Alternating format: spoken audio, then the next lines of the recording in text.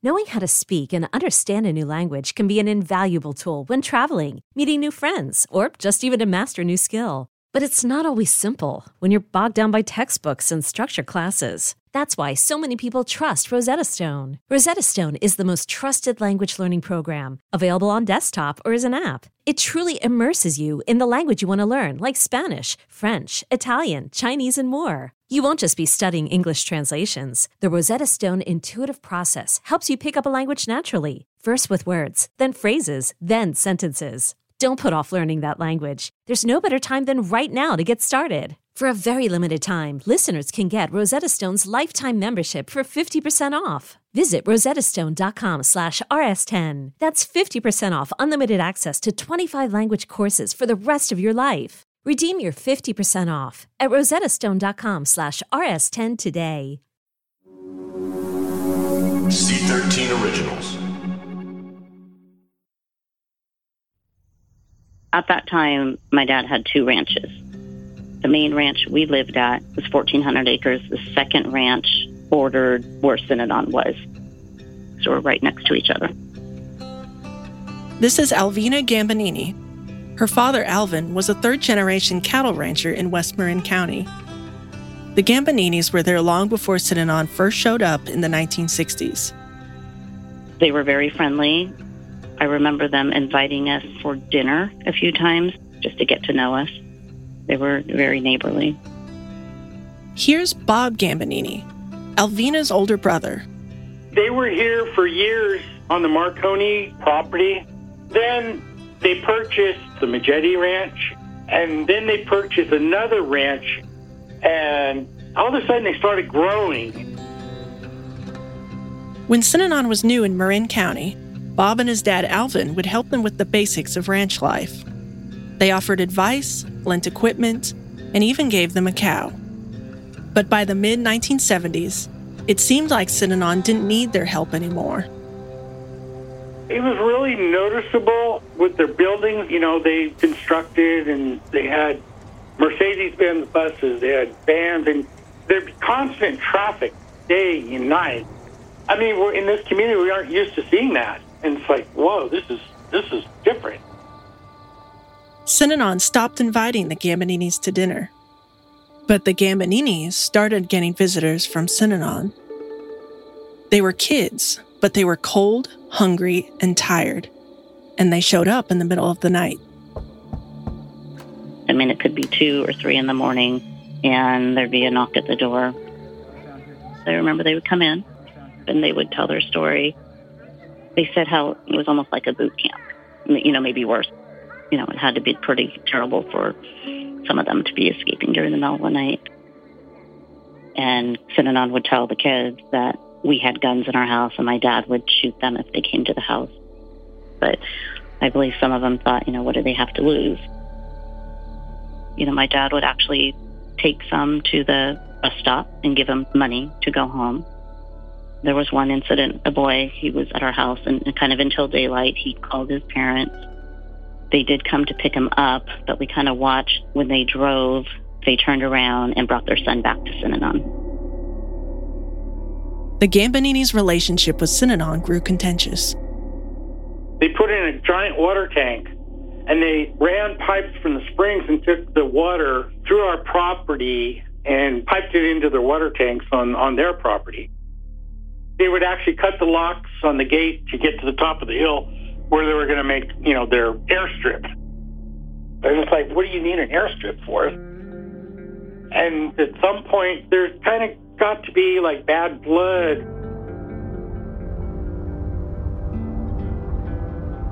One summer night in 1975, the Gamboninis were on their way home from a meeting in town. Bob and Alvina, who were 15 and 10 years old at the time, were in the car along with their parents and their other sister. Alvin leased one of his ranches to a family named the Cabrals, who were on vacation. And while they were away, they asked Alvin to check on their son Victor, who stayed behind. It was the property that shared a border with Synanon. There's a big, long bridge. You cross over the big, long bridge, and the dairy is located right on the left-hand side of the road. So we were just going to turn around And all of a sudden, out of nowhere, there was like a army truck full of people, and there was pickups and cars, and these people all jumped out, and there were guys with machetes, and they all had shaved heads, and we knew they were Synanon people, and they started surrounding the car. That's when I got scared and ran. I was asleep in the front seat of the car. My dad's on the driver's side, my mom on the passenger side. I was in between them. When I woke up, they were throwing punches at my dad. The window was down. I just remember arms coming in. They were trying to pull my dad out of the car, but my mom was on the other side trying to keep him in. And I remember my dad holding onto the steering wheel. Synanon tried to grab the keys, and my mom pulled those out, and she's trying to put her arm to protect my dad's face. I just remember they kept throwing punches, and they wouldn't let up. I just ran, trying to get up to the house, and I pounded on the door. And Victor was home. He opened the door, and he goes, "What's wrong? What's going on?" And I said, they got my dad. And it's like, who, what? And like, so he jumped in his truck. And when we went back down with the truck, we couldn't even see the car. There were so many people around. It was more than when I had left. And that's when they started surrounding us.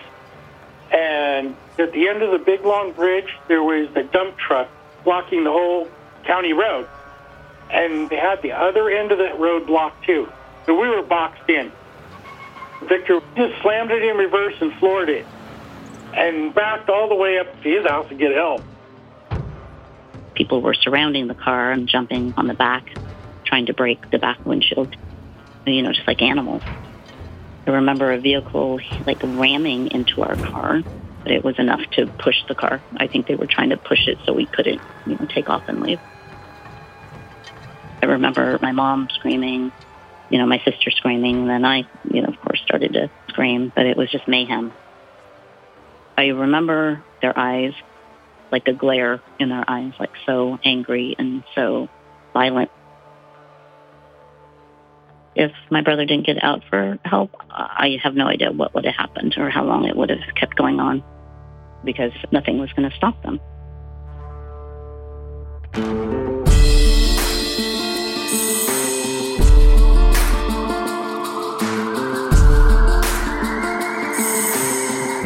My name is Sari Crawford, and this is The Sunshine Place.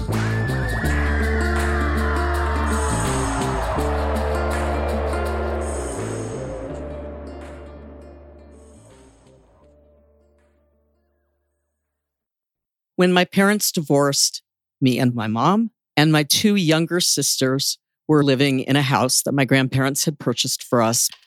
My mother had been attending the Saturday night parties and playing the Synanon game. Let me tell you what's happening down at Synanon. But eventually, something changed, which is that she brought a man that she was dating home. He asked her to marry him and wanted her to move into Synanon, and she was all for the idea because Synanon offered what she thought was an award-winning school that psychologists and social workers were studying and writing articles about. I became very excited about going to Synanon. This is Julie Roberts. Julie Moncharsh back in 1971 when she was 9 years old, and she moved into the Del Mar Club in Santa Monica with her mom and two sisters. Her mom sold their house and gave all the money to Synanon. I had envisioned that I would be moving into a community and would have an apartment with my mom, maybe, and the sisters. I just somehow thought we'd all be in the same room or in the same house. But instead, my mother was roomed with her new husband, and then the children were separated by age. I didn't see my sisters at all, ever. And they said that the community will raise your children. Our children do not need their mothers and their fathers. The community is their mother and their father. Synanon kids saw their parents, on average, for 3 hours a week. Chuck saw this as an experiment. He felt that communal living in Synanon was a better alternative to the nuclear family. I think concentrating on the children is the problem. Our values have produced a world today that is on the verge of being ruined for human habitation. That is the result of the way our parents raised us. The Synanon school became an experiment as well. Modern education is pretty much a failure. I think the children, probably like other animals, will do a much better job to educate themselves if we devote our efforts to monkeying around with the environment. Teachers were called demonstrators. Practical skills and trades were taught alongside traditional academics. Students of all ages learned together, and older kids helped the younger students, just like old-timer dope fiends helped the newcomers stay clean. We learned things that were way beyond what I would normally have been taught, and I was all for it. I was ready. I could learn anything. I was excited. But Julie began to notice a change in the school. Chuck said that the kids lacked structure and discipline. Rules became more strict, and punishment was more frequent and harsh. There was a group of 10 boys who were considered troublemakers. And one day, they didn't show up for school. These 10 boys, they were sent up to Tomales Bay and were assigned to be in the first punk squad. The punk squad was Chuck's latest idea. Synanon was going to take in juvenile delinquents from the court systems as an alternative to incarceration. It was also going to be a way for Synanon to validate their core mission of rehabilitation, which might keep the IRS from asking too many questions. But to Julie, the punk squad was just a group of her classmates who were sent away on a bus. They came back to Santa Monica about a month later. We reported to the basketball court, and they came in marching. And they were very good at it. We were sitting there watching the punk squad drill, and suddenly the head of the punk squad slammed one of them in the face. I was like, what is going on? What the punk squad demonstrated that day was that Synanon had fundamentally changed forever. From the beginning, there were only 2 rules: no drugs or alcohol, and no violence. The second rule didn't seem to apply anymore. If Julie didn't get the message that day, she would soon. During a group meeting, she was accused of not doing her chores and then lying about it. She was told to stand up in front of all her peers. There was probably 100 boys and girls around my age. I looked around at all of them, and I was told to take my glasses off. And I was punched and thrown to the ground and picked up and thrown to the ground. Get up, no. And they hit me again. And I was shocked. And that was the first time. That sort of thing was happening more and more. So instead of them coming up to me and saying, do 10 push-ups, they were slugging me, or they were slugging someone else that was being punished in front of us. Suddenly, they were allowed to do whatever the hell they wanted to. When Julie was 12 years old, she found a letter on the desk of one of the demonstrators. It was a list of names, and hers was on it. More kids were going to be sent to Tomales Bay, where they were going to form something called the Girls and Boys Corps. Chuck decided what was good for the punks was good for all the children. Julie and the other kids on that list packed their bags. Hey, it's Kaylee Cuoco for Priceline. Ready to go to your happy place for a happy price? Well, why didn't you say so? Just download the Priceline app right now and save up to 60% on hotels. So whether it's Cousin Kevin's Kazoo Concert in Kansas City, go Kevin, or Becky's Bachelorette Bash in Bermuda, you never have to miss a trip ever again. So download the Priceline app today. Your savings are waiting. Go to your happy place for a happy price. Go to your happy price, Priceline. Hi, this is Amy Poehler, here to tell you about a new improvised show from Paper Kite Podcasts, the team that brought you Say More with Dr. Sheila. Check out our new parody podcast, Women Talking About Murder. It's a show about women talking about murder. Every episode features special guests, twists, turns, and the mystery of a missing co-host. Available on the Odyssey app or wherever you get your podcasts.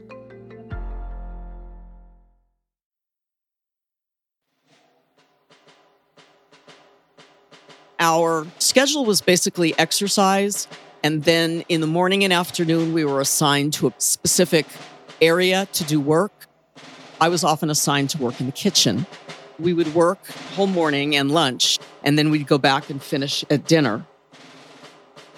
Julie is describing her daily routine in the Girls' Corps in Tomales Bay. We were woken up about 5 o'clock in the morning, being told to run somewhere, sometimes up enormous mountains. I would get out of breath while they yelled at me. Get up! I can't get my breath. Get up! I can't. Get up! Get up! I couldn't breathe. Get up! I was like, forget this, I'm stopping. I was not able to participate in things and accepted being punched instead because I simply couldn't do them. Here's Selena Whitman, who you heard in the first episode when her mom brought her to Synanon and she had her head shaved. There were a lot of situations like that where a kid just really couldn't keep up and they were forced to do something that they really didn't have the strength for. Buddy Jones was in charge of most of our physical education. He was on the tall side. He was in very good shape. He was quite muscular. There were times that he would laugh and have fun with the kids, and kids enjoyed being with him, but he could also be very intimidating. And if he did get angry with you, it was scary. He had this thing where if a kid acted up, he would knock them on their butt, push that kid really hard, and they would fly back and wind up on the floor. He did it to me once. I remember being really scared as he walked up to me and pushed me down. I thought Buddy Jones hated me because any interaction I had with him, he was hitting me or yelling at me. He was very kind to certain children. I observed him with other people, and they would be having a reasonable conversation. But for someone like me, every interaction that I had with him was calling me to a chair to be spanked, or he's slamming me across the face. I began thinking about ways that I could leave. In Synanon, there was a term for that. If you leave the community, you split. Splitting usually means leaving in the middle of the night and walking either up the mountain or walking down to the Synanon entrance, but there was a guard there. So it wasn't always safe. How do you split? There was a way to run away if you knew where you were going and if you were savvy enough.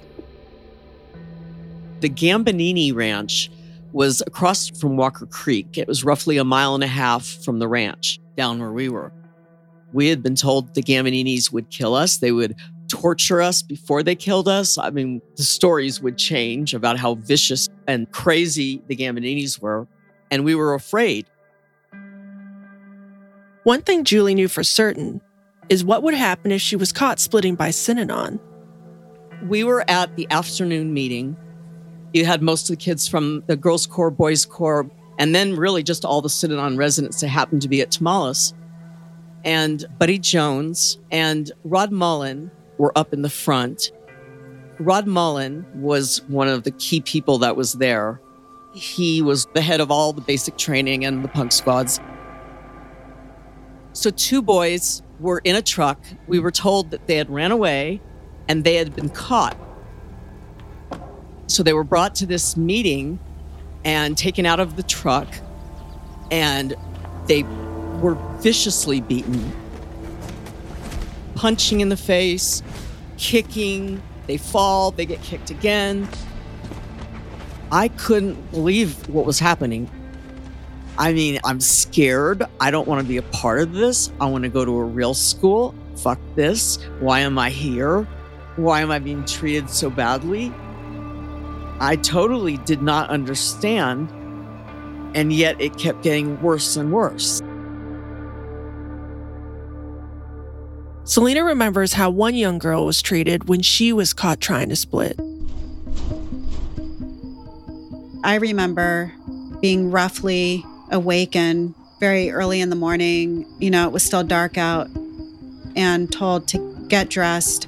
Then we were told to sit on the floor, and I saw that a lot of the adults had been woken up from their dormitories. And they were separate from us, sitting on chairs.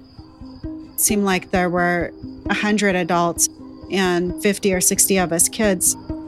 And then I saw one girl standing by herself. One of the men came and announced to us that she had tried to run away and that they had found her. They had also called her father. He came running out and screamed at her, how dare you try to run away? Tonight, I'm ashamed that you're my daughter. And they specifically wanted him to paddle her in front of everyone. And he just kept hitting her and hitting her. And he was hitting her so hard, like he had to hold her, so that she wouldn't fall forward and fall on her knees. To have your parent strike you rather than just a demonstrator, and so public, that was just horribly humiliating. It was just heartbreaking to watch. Also just really scary. I was probably close to 9 years old at that time, but there were really small children sitting there. I remember there was a little girl that was sitting next to me, and she was like kind of trembling and leaning into me because it was a really scary scene. Finally, he stopped, and the other man who had initially made the announcement that she had tried to run away lifted up her arm to show that a victory had been made, and everybody started to clap. Not us kids, but the adults. Pretty soon, people were like shouting and cheering as if we were at some sporting event. He let her arm drop to her side, and she just stood there. She looked really broken. Then an announcement was made that if any of us kids were thinking about running away, next time it was going to be worse.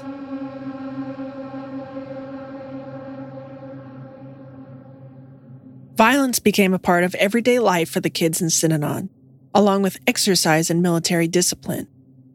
Julie struggled with all of it. She struggled just as much playing the Synanon game. Being a good game player was part of being a good Synanon person. So other than being good at your work, following the Synanon rules, being helpful to the community, you got status through the game. It was something we were taught. We learned strategy about the game, how to use strategy to help get things done. So you'd have a strategy of how you were going to put the game on so-and-so. I'm going to put the game on you because you are the worst friend I've ever had. And then everybody else says, yeah, you're a fucking asshole too. The people that were exceptional in playing the game, who knew how to make the game funny, who knew how to make it interesting, they knew how to make people cry, were always given kudos. Never fucking use your game, you fucking bad rap. The game was very hard for me because everyone's staring at each other. I didn't like talking in front of a group of 10 people. I frequently turned my chair around and I would just stare straight ahead. There's a picture of me turned around in a Synanon game, so I'm facing a wall, and I have my hands up like I'm going to be punching. So I would get punished repeatedly for not playing the game, not speaking in a single game. Julie was put in the punk squad as a punishment. Her days were filled with even more intense exercise and physical labor. There was no education in the punk squad. Chuck even said, "Teaching them is ridiculous. Don't teach them anything. Teaching is a privilege." Being in the punk squad, I had reached kind of rock bottom. Every morning I woke up and said, I want out of here. At midnight on her 14th birthday, Julie and 2 other girls ran away from Synanon. We ran from the Tamales facility and we went by the Gambonini farm. The lights were on, the dogs were barking. There was a woman saying, please, if you need help, come in. Please, if you need help. But we were too afraid because we had always been told that Gambonini had been known to kill people that left Synanon. And we arrived in Petaluma early in the morning and walked right into the police department. We were asked what happened, and Synanon, and everybody's eyes rolled up because they'd seen a lot of Synanon people coming through. And the other girls had a plan. They had someone they could call. And I didn't know who to have them call. I didn't see that I had help from anyone. I just knew that I wanted out. The only person Julie could think to call was her mom. She picked Julie up at the police station, and then she brought her back to Synanon. Julie was made to perform humiliating tasks, like cleaning up feces in a pig pen using a carrot and a cup. Her future in Synanon became a topic of discussion. Chuck said that I needed to get my ass kicked and that if I wanted to leave Synanon so bad, they should just let me leave. Get that bitch out of here. Throw her fucking bags and her sick-ass mother too, they said. Unknown to me, my mom had been in communication with my father, and my father had agreed to take me.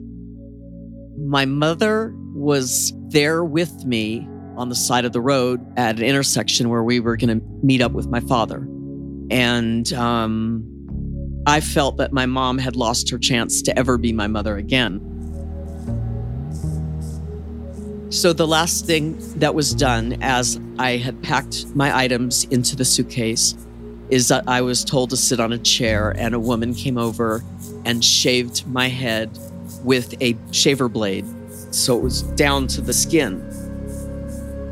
I left officially on January 29th, 1976.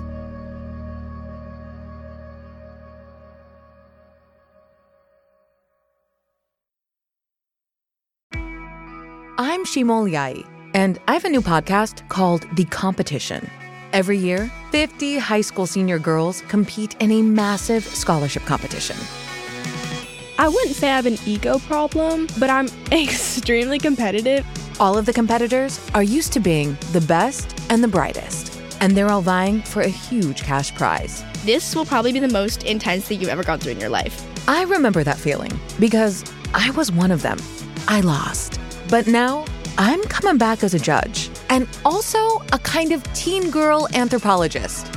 Because if you want to understand what it's like to be a young woman in America today, the competition's not a bad place to start. Hopefully, no one will die on stage tonight. From Pineapple Street Studios and Wondery, this is The Competition. Follow The Competition on the Wondery app or wherever you get your podcasts. You can listen to The Competition early and ad-free right now by joining Wondery Plus. I was a contractor for 13 years after I left Synanon, and I started just messing with wood, sanding and scraping it, and it was usually some old abandoned piece of wood that I just picked up and started carving on. And somehow I began to discover that even the worst pieces of wood still had a soul. This is Buddy Jones from the Punk Squad. Can this camera move? Can you see behind me? That's the last 2 weeks of work. This was a bush, and I scraped all the bark off of it. And now, look, there's a little philosophy behind it, which is perfection is not my goal. So I just accept my wood the way it is, and when I say I'm finished, it's finished. So the wood is important to me. Maybe the real reason it's important is it doesn't talk back. If you ask Buddy, he'll tell you that his story begins in Riverside, California. But we're going to fast forward to the 1960s. when Buddy was playing football for San Diego State University on a team full of future NFL legends. The head coach is Don Coryell, and the defensive coach was John Madden.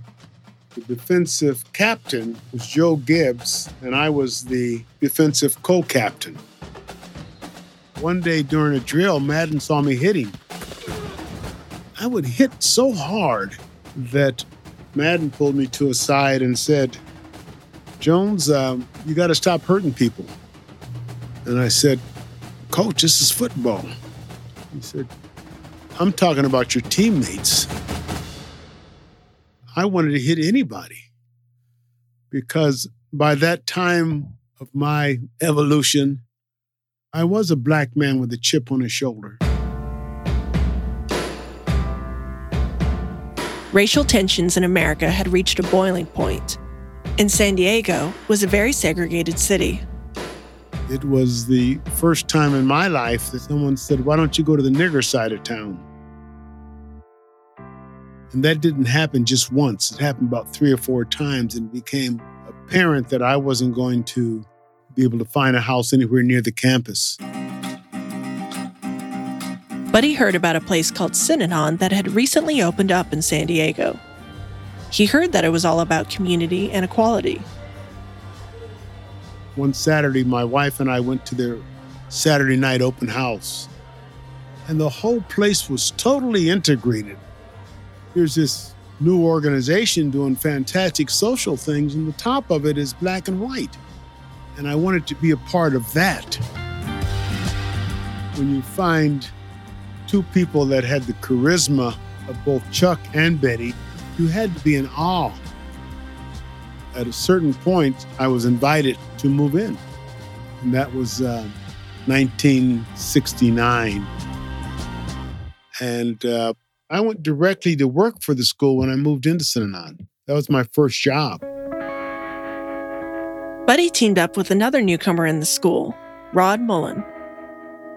Rod would become the director of the entire program, including the Punk Squad. There were good things about the school and there were bad things about the school. But nonetheless, there was a team of us that were pretty committed to that. And we did the best we could. Rod's path to Synanon began at the University of California at Berkeley, where he was a student activist during the height of the anti-war and free speech movements. But he noticed that many of his peers left the demonstrations and went home to their comfortable lives when the school year ended. He didn't think that activism should be part-time. If you really want to change things in society, the protests may be part of that, but then you have to build something that addresses the issues and comes up with solutions. After graduating, Rod moved to Oakland. He studied photography and documented the impact of systemic racism in the community. He also found Synanon's facility in Oakland. I'm meeting the same people that are in West Oakland.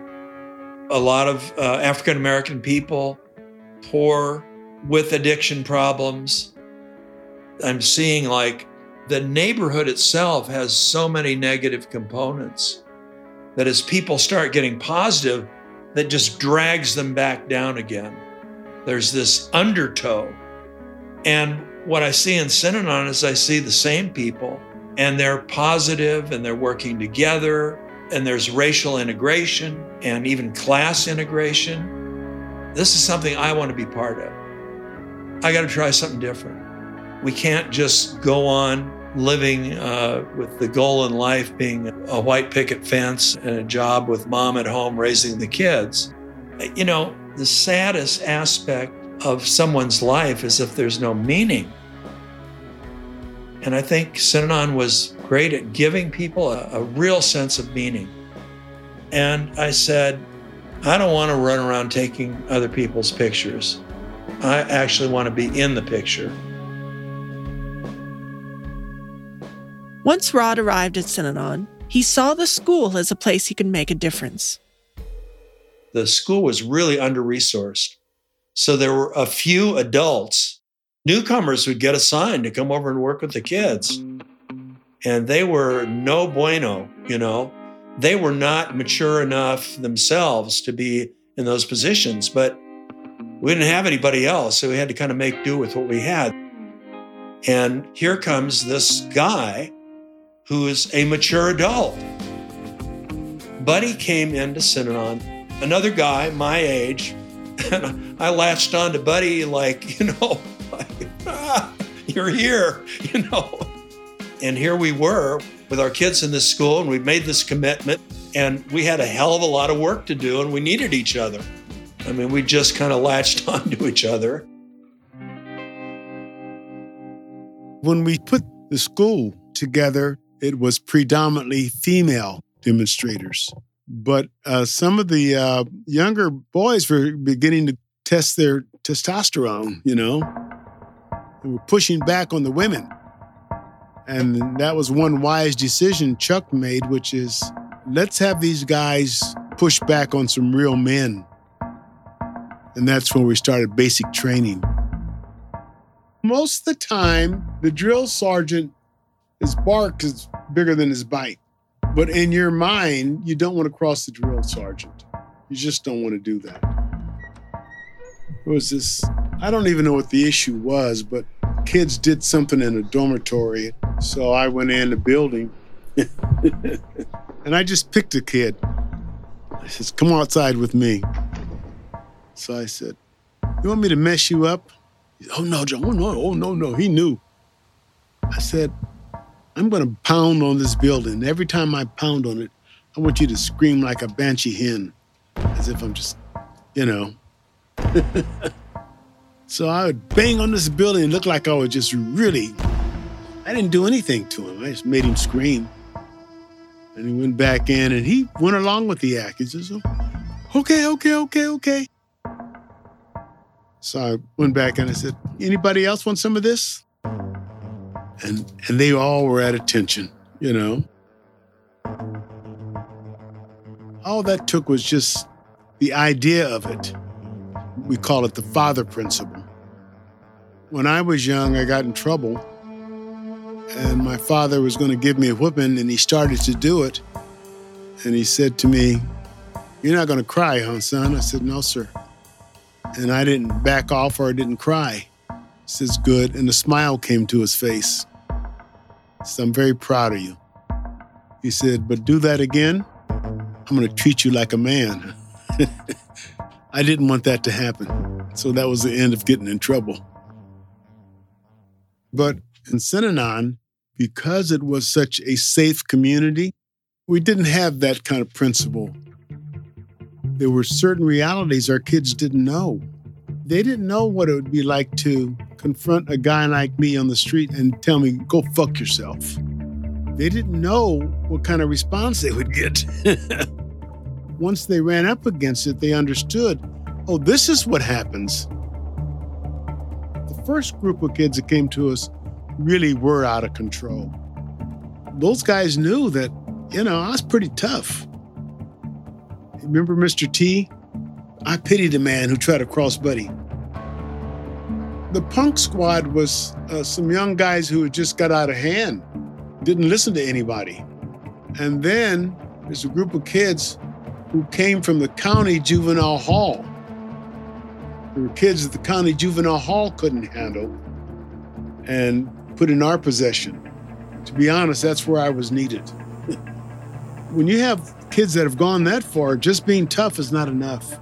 Just wasn't enough. So when they brought those kids in, we had to turn things up a notch. So they not only did they get basic training, they got behavioral training. I, amongst others, said, look, we can't handle these kids. We can't. Chuck said, well, if here we are with the mighty Synanon, we've dealt with all kinds of criminals and so forth and so on, and what? We can't handle a few teenagers. He said, if we throw them out on the street, what's going to happen to them? Well, that's a dilemma. So let's do something. If you have to use corporal punishment to get their attention, if that's the only thing that they understand, then let's do that. Chuck was a good salesman. Chuck realized these kids were different from the others. and they required a different approach. So he eliminated one of his 2 original rules of no drinking and no violence. He said, "We built our punk squad on the position of violence. Does everyone realize that? By the simple device of saying the hell with the non-violent approach, every time a kid sasses you, knock him on his ass." Punched a kid in the chest.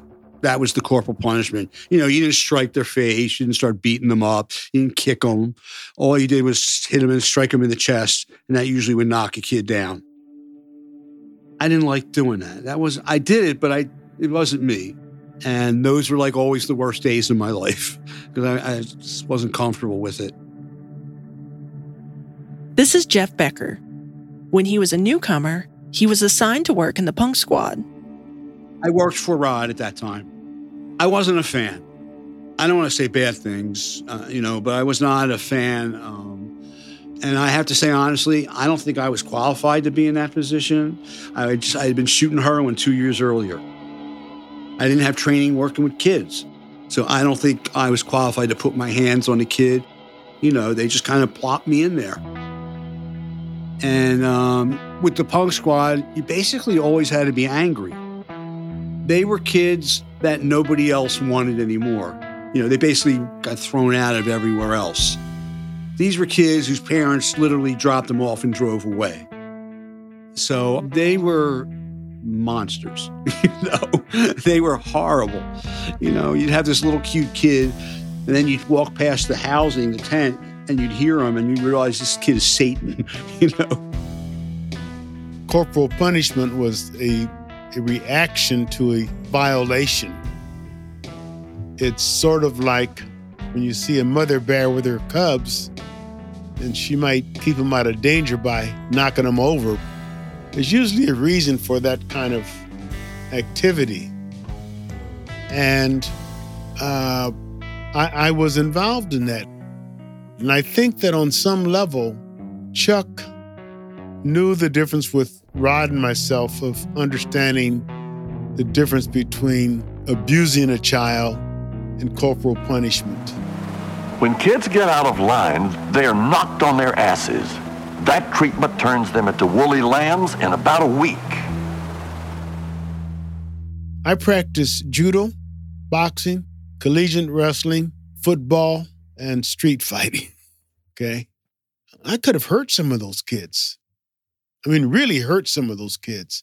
That never happened.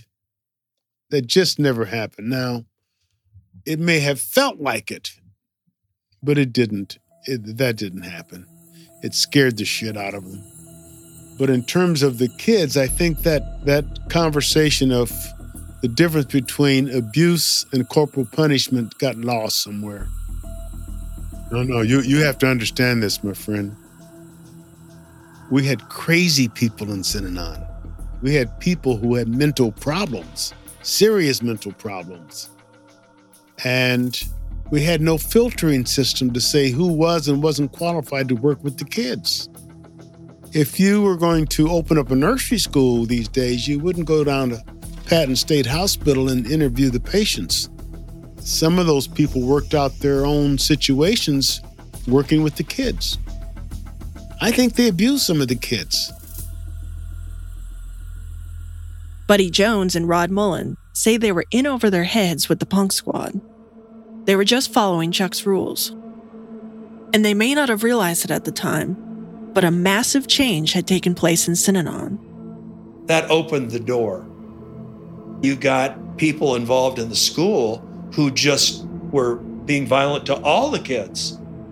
You make that switch to in this case, we can be violent to save these kids from a terrible fate. But then how do you get the genie back in the box?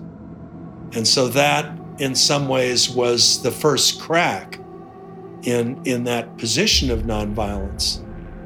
And of course, it just went totally out of control. On March 3rd, the Marin County Grand Jury released a report criticizing Synanon for actions that have left people worried and uneasy. Julie Monscharsch, 16, who ran away from Synanon 2 years ago, says she was punched and beaten and saw many others beaten. One boy was physically beaten because he did not do the 20 push-ups which he was assigned. He was beaten. He was, hit in the head and then socked in the stomach. Synanon says the grand jury's statements and Miss Monscharsch's allegations about child abuse are lies. It also denies that children are being... Julie Monscharsch was one of the first people to speak publicly about abuse in Synanon. Alvin Gambonini spoke up too.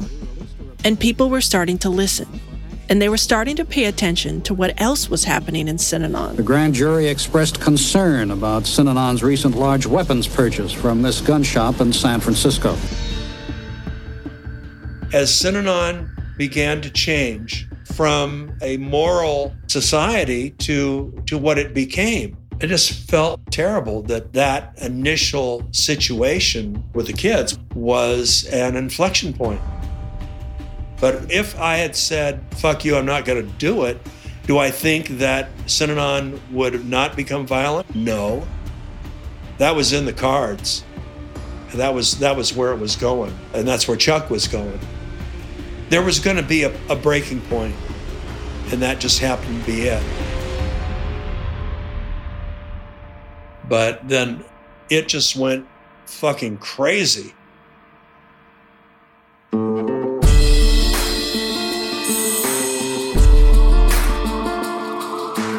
Next time on The Sunshine Place. Chuck was talking about changes, and he really had this thing about the children.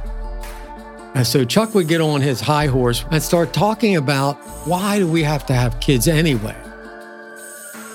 Chuck decides that there will be no more children born into Synanon. I felt like I was walking around Synanon with a cigarette or a bottle of booze. I was a walking enemy of the state because I had this newborn baby. He goes to extreme measures to make sure of it. He started talking about every male in Synanon should get a vasectomy, and any woman who's pregnant will have an abortion. And my wife told me she was pregnant. Thank you for listening to The Sunshine Place, a creation and presentation of C13 Originals, a Cadence 13 studio. Executive produced by Robert Downey Jr., Susan Downey, and Emily Barclay Ford for Team Downey, Chris Corcoran and Zach Levitt of Cadence 13, and Josh McLaughlin. Written and directed by Perry Kroll of C13 Originals. Editing by Alistair Sherman and Perry Kroll, with production and editing assistance by Chris Basil and Ian Mott. Mixing and mastering by Bill Schultz. Narrated by me, Sari Crawford. Original music by Joel Goodman. Marketing, PR, production coordination, sales and operations by Moira Curran, Josephina Francis, Kurt Courtney, Hilary Schuff, Lauren Vieira, Lucas Santrone, Sean Cherry, Lizzie Roberti, and Danny Kirtrick of Cadence 13. Cadence 13 is an Odyssey company.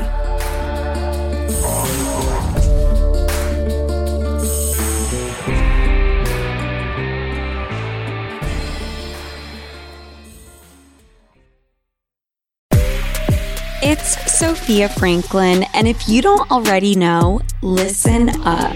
My mini-series is live now, each and every Monday, and the only person missing is you.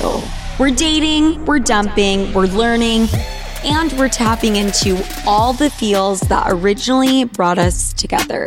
Listen and follow Sophia with an F on the Odyssey app or wherever you get your podcasts.